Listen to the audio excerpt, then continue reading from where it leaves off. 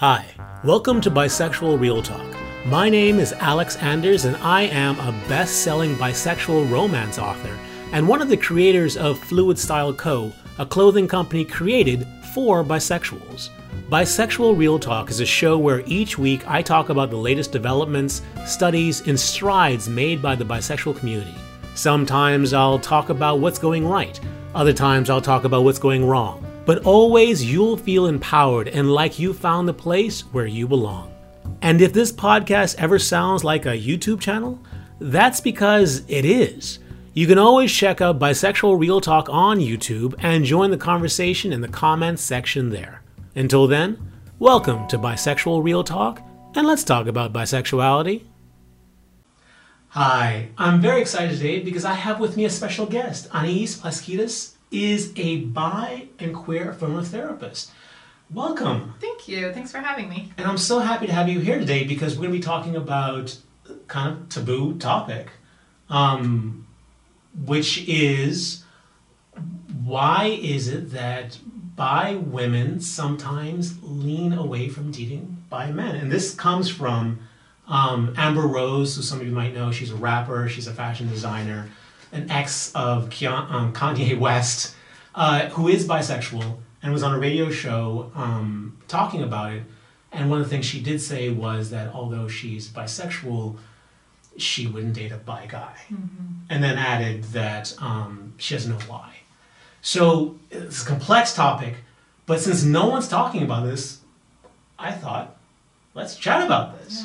Yeah. So why do you think it is that bi woman would lean away from dating a bi guy?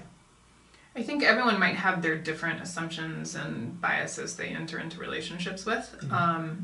Definitely it's her job to figure out what that is for her. I think I was most alarmed, especially as a therapist, that she would just say after that she had no idea why. Mm-hmm. Couldn't back it up at all. So maybe we want to look at messages received from family, from religion, from culture, wherever it is we grew up. Media portrayal of bi guys. And is that media assumption that that bi guys are really just gay? Right. Which now there is an evolutionary aspect to this. I mean, to be fair, we are animals. Human beings are animals, and we have evolved to be able to procreate the species, and there are certain things that we as human beings are drawn to, and it's kind of hard to fight. Like, for example, women, no matter how woke they are, always have the evolutionary aspect of trying to find a mate. And you can choose to fight against it, you can choose not to fight against it, or to procreate. But it's up to you. But instinctual for all of us is, for women at least, being drawn to guys with high testosterone. Studies have shown that we as human beings are more attracted to people with symmetrical faces, and that's an indication of our immune system. So that's why we were drawn to it. Women are drawn to guys with high testosterone, with a stronger cheekbones is an indication of testosterone. So there's a whole evolutionary aspect to why it is that women are attracted to certain types. But then the assumption part of it, on top of that, is that, well, somehow bi guys aren't that. Maybe they're not, masculine or not. Right. Because I think that's one part of it. The science definitely is, and it's there, but I think there's also room to kind of talk about the social construct, too. Absolutely. And to kind of smash the patriarchy in it, right? So if we're for some reason thinking of bi men as less masculine or less capable of being good partners, why is that? I think it definitely has to do with some kind of internalized patriarchy. And then also the constant representation in the media of how bi guys are, or they just don't exist at all. Right. And then there's also the aspect that, and hey, this is on us bi guys, lack of representation just in terms of society. Like the fact that only recently bi guys have begun to embrace their bisexuality means that the initial impression of bisexual men are gay men who use the bisexual identity, then later on came out as gay. So certainly that comes into play as well. Like if a bi woman is looking at a bi guy, they can't escape the things that they've seen, and a lot of that has been, you know, misrepresentation of gay men. For sure.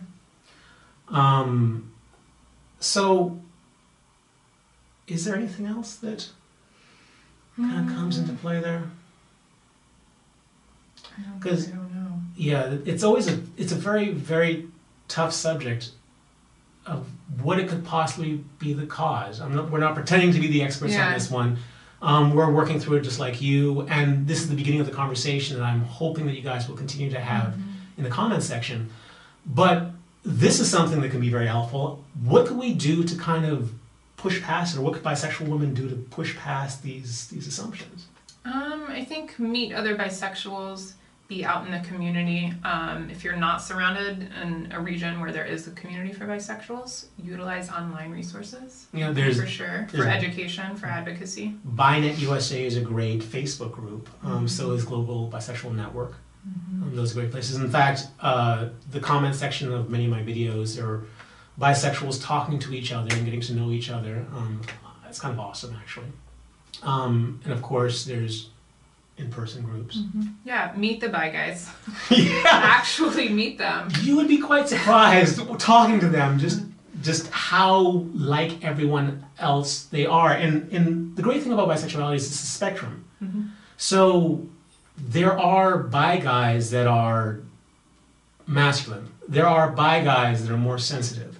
There are bi guys that are just smack bam in the middle. And the more you go out and meet these people, the more normal it seems, the more, you know, attractive they seem, actually. Just saying. So that's meeting people. As a therapist, I would imagine that this is something that could be addressed when talking to a professional. Totally. Part of the process, right? If you're unsure of why you believe something you believe, be curious about it. And part of that is, I mean, it's a lot of hard work. It's not easy. But I think we owe it to our partners, to our future partners, to ourselves, to really understand why we believe what we believe. And part of that would be having a bi-affirmative therapist. Yeah. And I think it's possible that these beliefs are also linked to other stuff. Yeah, totally. Like the reason you thinking that bi guys are a certain way tied to what you think about men in general, or what you think about yourself, how you feel about yourself, and what being with a guy who has been with another guy says about you, and all these. It's so complex. So complex. But I imagine also there are books, reading, finding things that present bisexuals in positive lights, both men and women. I think that's probably like a cure to a lot of things having to do with bisexuality. Totally. Yeah. So whether they're, in terms of a podcast that you might want to check out, it's called The Love Bomb. And it's a podcast from Nico Tortorella, who is a out bisexual male actor who is on the TV show Younger. And he talks about the relationships that he's been in with both men and women in a very open, honest way. And just like listening to things like that, where there are positive messages from bisexuals talking about what they are and who they are, could give you a different impression about who bisexuals are. Totally. If you want information on a community, go to the community. Exactly. Period. The books they write, Yeah. the podcasts they make, the videos they make, and all that stuff. Yeah. And of course, there's that idea of self-reflection. Self-reflection. The therapist will take this one. Yes! Journaling is a great thing to do if things come up for you throughout a week and you're in between therapy, or you're not even in therapy and you're just curious and you're reflective. Journal, write it down. Take all of that in. Be curious about what's coming up for you with thoughts, feelings that arise when you do meet bisexual men. Great opportunity to go home and journal and think about what came up for you in the interaction. It teaches you a lot about yourself too, which is amazing. And the idea that, you know, if you meet a guy and they checklist everything, like they have all the qualities you want, and then you find out they're bi, and then you become less attracted to them. Yeah, be curious about why that is. Yeah. You know, someone being bisexual is different than them having a certain hair color or wearing a certain outfit that you're attracted to, or a body type. Yeah. Different. And there are a lot of negative assumptions out there, we'll just say, about bisexual men being unclean in some way, whether it's unclean in their representation of masculinity, was unclean in a biological sense. There's just a lot of stuff out there that people take on, which are simply untrue. And one of the things that one might want to ask oneself why they think this is the case. Mm-hmm. But it's a very, very complex topic. We basically only touched scratching the surface here. But I'm so happy that you came to have this conversation with me. Thank you. Thanks for having me. It's an important conversation to have, and hopefully there'll be more people out there talking about this as well. Yeah. If you would like to support this podcast or just pick up some really cool bisexual merchandise, you can check out my bisexual romances on Amazon. I write under the pen name A. Anders. You can check out my bisexual t-shirts on Amazon by searching for the company Bisexual Real Talk, and you can go to Fluid Style Co.'s website at www.fluidstyleco.com. There you'll find plaid flannels for women and plaid dress shirts for men, all in the pride flag colors, specifically the bisexual, queer, asexual, and sexually fluid flag colors. Please support the channel and check it out. Until the next podcast, stay cooler, my bisexual friend. Stay cooler. Bye.